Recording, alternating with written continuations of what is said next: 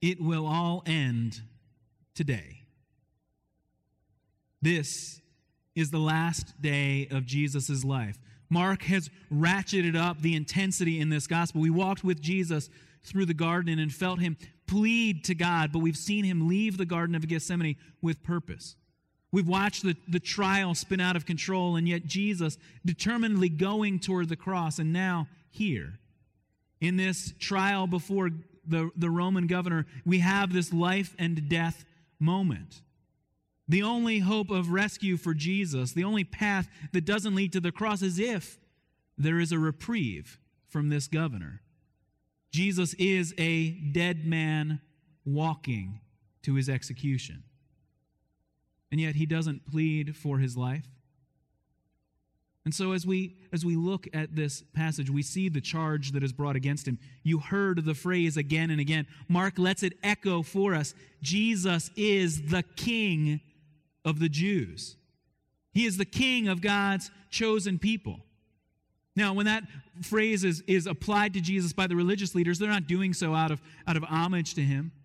When it's applied, it's by Pilate, he's not understanding the depth of what Jesus claims. When the soldiers mock Jesus, when the crowds cry to crucify him, they're ignoring the truth of what that means to declare Jesus to be the King of the Jews.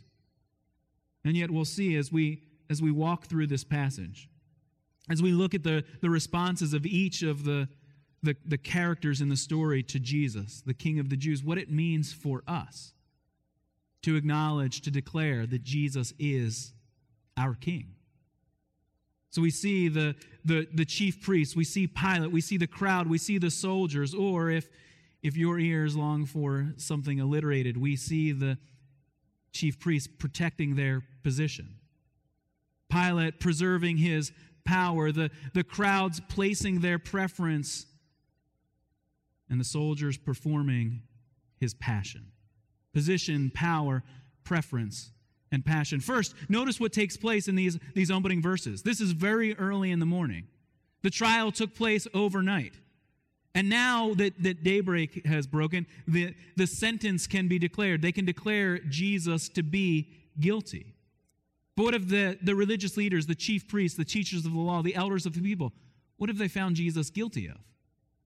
Blasphemy. Taking the name of God in vain, for he has called himself the Messiah, the Son of the Blessed One. That's blasphemy, and blasphemy, according to Old Testament law, is punishable by death if Jesus really were guilty. And yet it's clearly not blasphemy if the one who declares himself to be the Son of God truly is the Son of God. But we have a problem.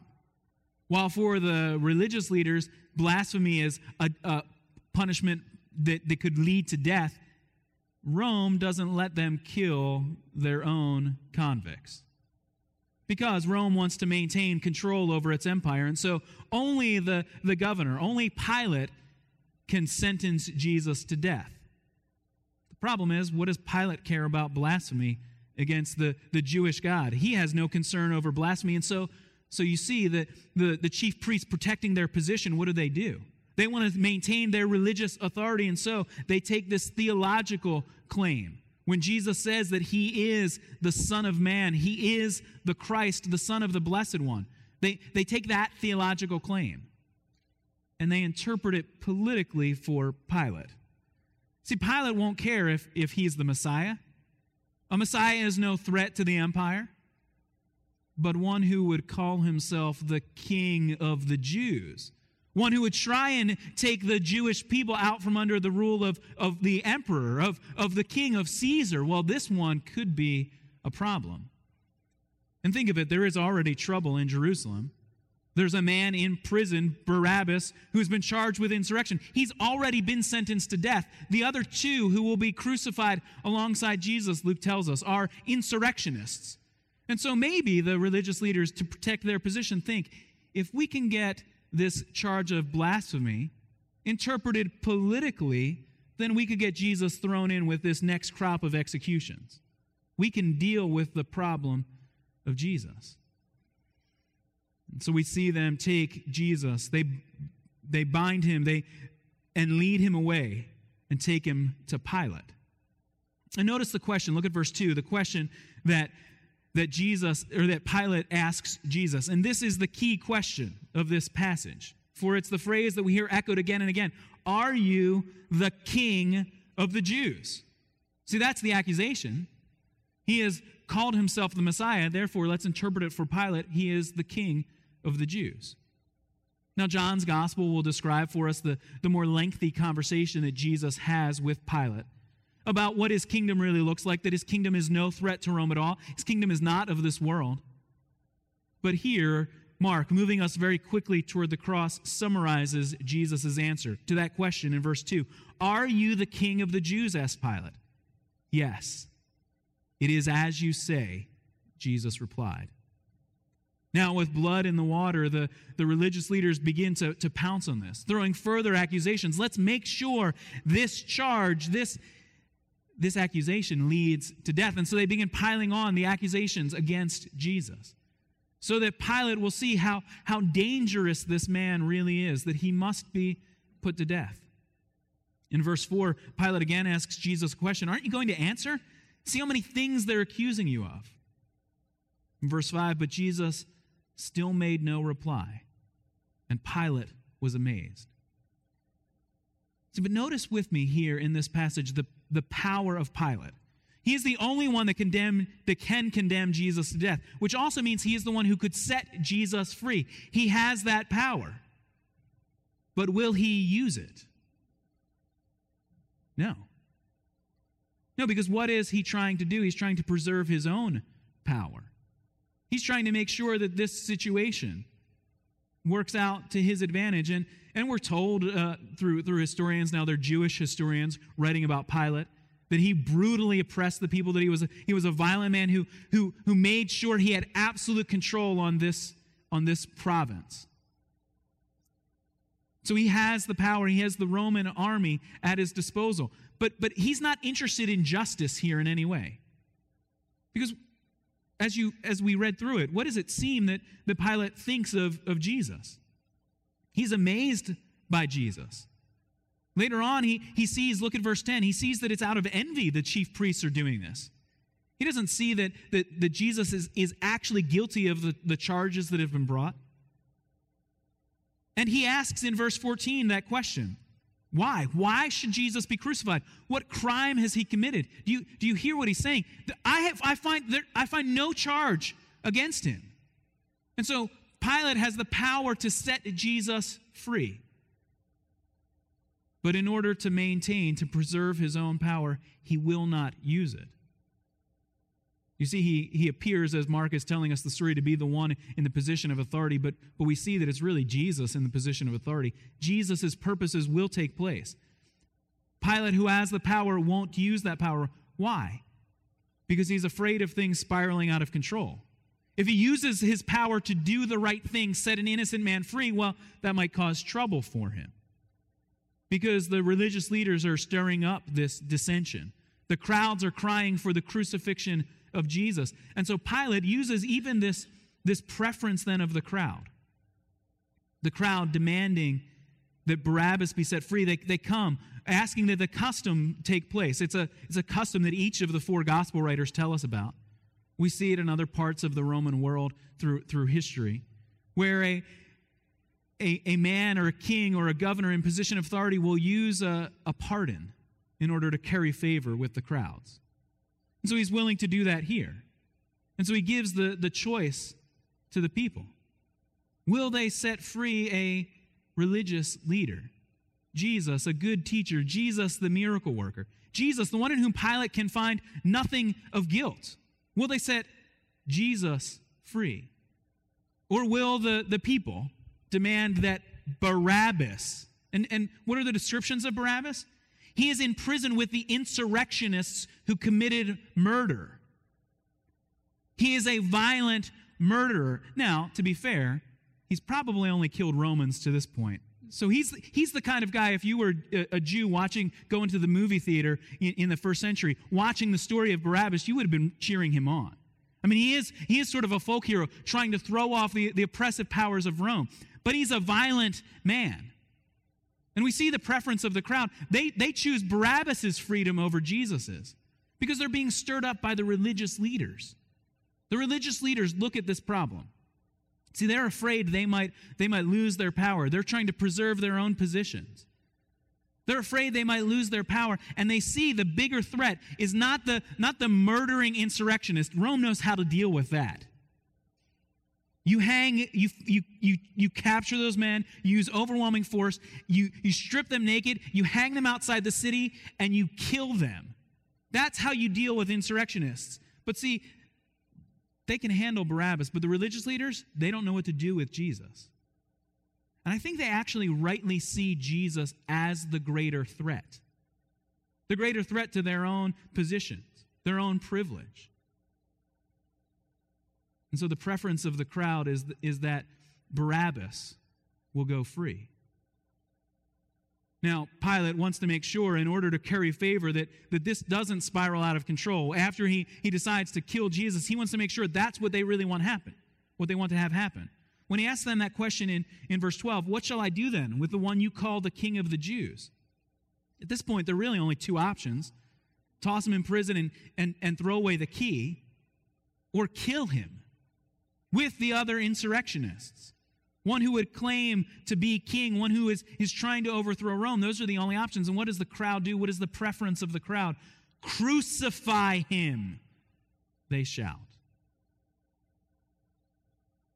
And so we see in verse 15, Pilate, and the only reason he would even use this custom of releasing a prisoner is to curry favor with the crowd. And so wanting to satisfy the crowd, Mark tells us, Pilate released Barabbas to them.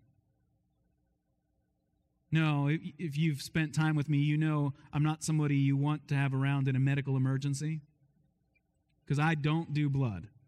I mean, I don't even do like blood on like recreated TV shows. I mean, I have to leave the room. My wife and I watched a movie recently, and I left the room, and she asked, "Are you still there?" And I just waited until the awful scenes of destruction were done. So you don't really want me around. And so this is the point in the story at which I turn away. But it's not merely because I'm squeamish. I think this is the point in the story which all of us want to turn away.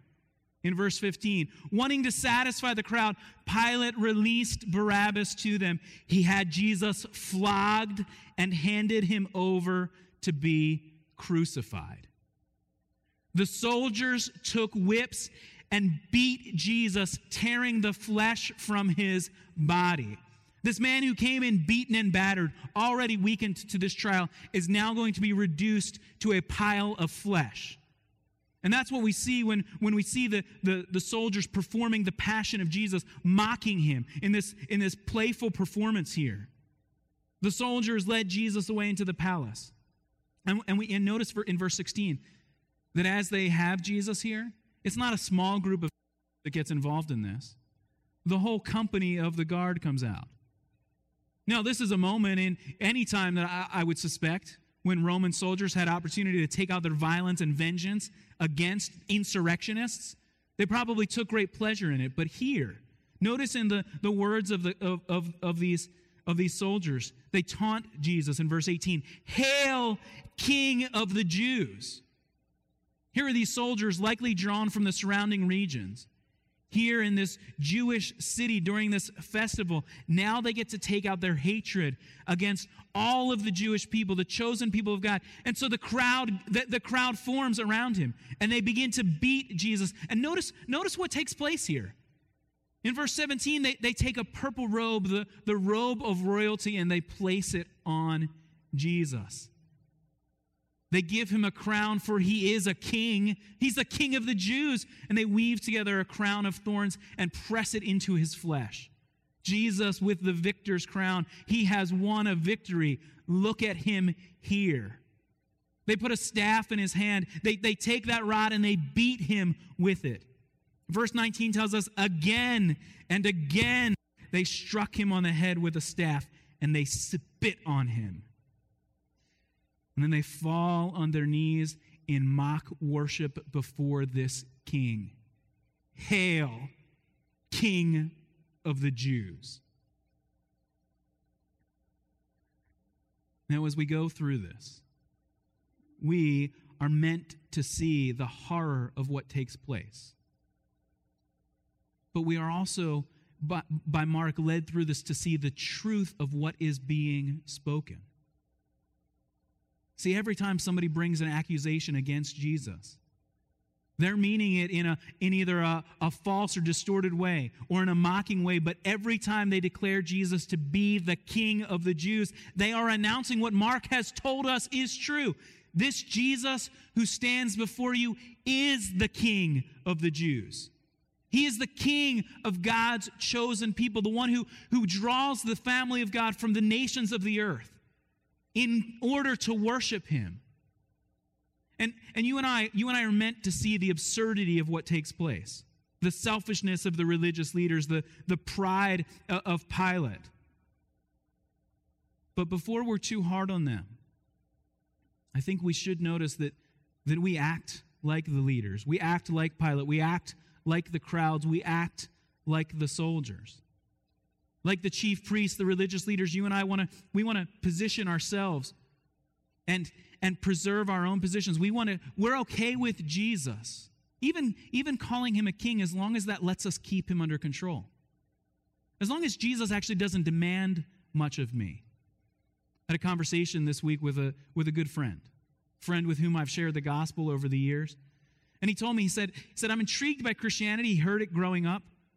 And I want to believe in Jesus because I think the end result is a good thing, heaven with Jesus.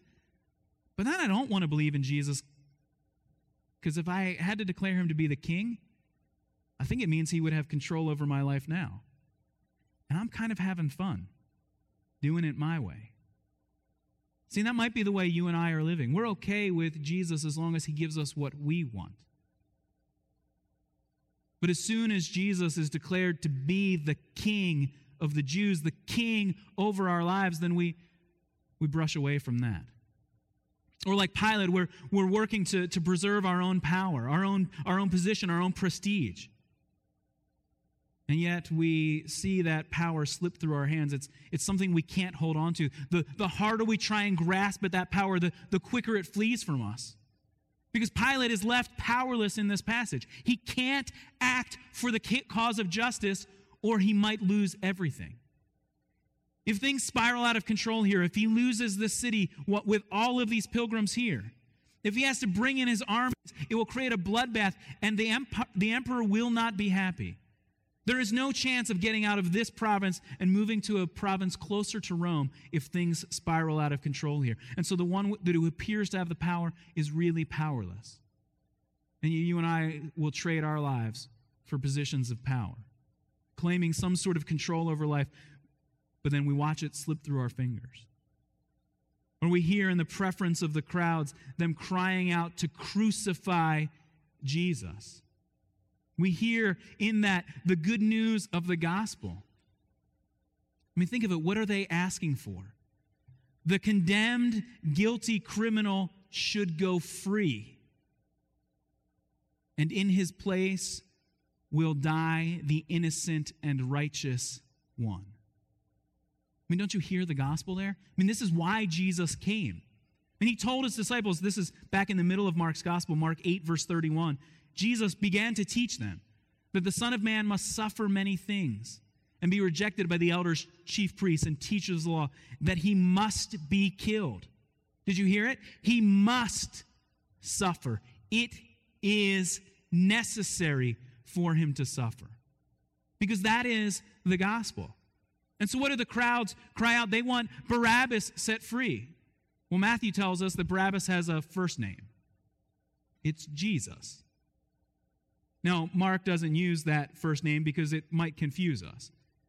Because when you hear the name Jesus, you think of the one Jesus. But if you grew up in Jesus' day and age, if you were Jesus' mother Mary and calling him in for dinner, you had to be careful if you yelled out into the street, Jesus, it's time to come in. You might get a whole row of little boys in your town. One of the most common names in the first century. It's the Old Testament name Joshua, a name that means God saves, and so it was a name given to little boys. And so Jesus, Barabbas, the insurrectionist. And again, we think of Barabbas as his name, but that is also a description. Bar means son. He is the son of Abba, the son of the Father. Who is Jesus, the son of the Father? I mean, that's what Mark has let us see is true of Jesus of Nazareth. Jesus, the Son of God. Jesus, the Blessed One. He is the one who in the garden cries out, Abba, Father. And so the crowds want Jesus Barabbas set free so that Jesus, the Son of God, will die in his place. See, that is the good news of the gospel. Think of the way that Peter, the one who has already abandoned Jesus here, but Peter will later describe this. After seeing the resurrection, Peter in 1 Peter chapter 3 will describe the good news of the gospel, that the guilty dies, or the innocent dies in the place of the guilty, that the guilty might go free. Listen to what Peter says in 1 Peter 3:18. For Christ died for sins once for all, the righteous for the unrighteous, to bring you to God. Did you hear that? Jesus Christ died for sins once for all. The righteous died for the unrighteous. And so when the preference of the crowds is given to them, that Barabbas, the guilty, would go free, then you and I are seeing the good news of the gospel. You and I are the guilty. You and I are the ones who with the soldiers would have mocked Jesus, because that's the definition of sin, is to mock God, to rebel against God, to turn from God, to distort the truth of the world in which we live and live our own way. And yet it is here that we see the good news of the gospel. The chief priests are trying to protect their position, but Jesus is the one with absolute authority. He is the one in the preeminent place. He is, as they declare, the King of the Jews. Pilate lets the power slip through his hands, but Jesus is the one with absolute power. The one who will answer the claim, yes, I am the Son of God. Yes, I am the Christ, the Messiah. Yes, I am the Son of the Blessed One. He is the one with absolute power. Remember, he told his disciples in the garden, we see this in the other Gospels, that he is not powerless. He says, Peter, put away your sword. Don't you know that I have at my disposal legions of angels, the warriors of heaven? Jesus is the one with the power. The preference of the crowd puts the innocent man in the place of the guilty. The innocent man, Jesus, will die so that the guilty might go free. And in the mocking display of the soldiers, we see the truth of the gospel in this pitiable scene of Jesus, whose body is broken, whose blood is already being poured out. He is the King of the Jews. He is the one who deserves the robes of royalty, who deserves the crowns of heaven. He is the one who wields the scepter of God's sovereign power and authority. He is the one before whom every knee will bow and declare him to be the Lord of the universe. And so you and I, in the mocking cries of the crowds, in the mocking jeers of the soldiers, are meant to see the truth. You and I are meant to lift our voices, giving praise to God that God would allow Jesus to be crucified. And yet ours isn't a taunt of anger, crucify him, but a song of praise that he was crucified. Ours isn't a taunting cheer, hail the King of the Jews, but a song of worship. Hail Jesus, the King of the Jews. You and I must lift our voices and see the truth of this gospel message. Jesus is the King of God's chosen people. Jesus is the King who reigns with all power and authority. And so we should shout, hail the King of the Jews. Hail the King who would die in my place. Hail the Lamb of God who was the sacrifice for my sins. Hail King Jesus, my Savior. Let me pray for us as we come to this table and celebrate the sacrifice of the King. Father in heaven, your word is powerful, for your Spirit is active.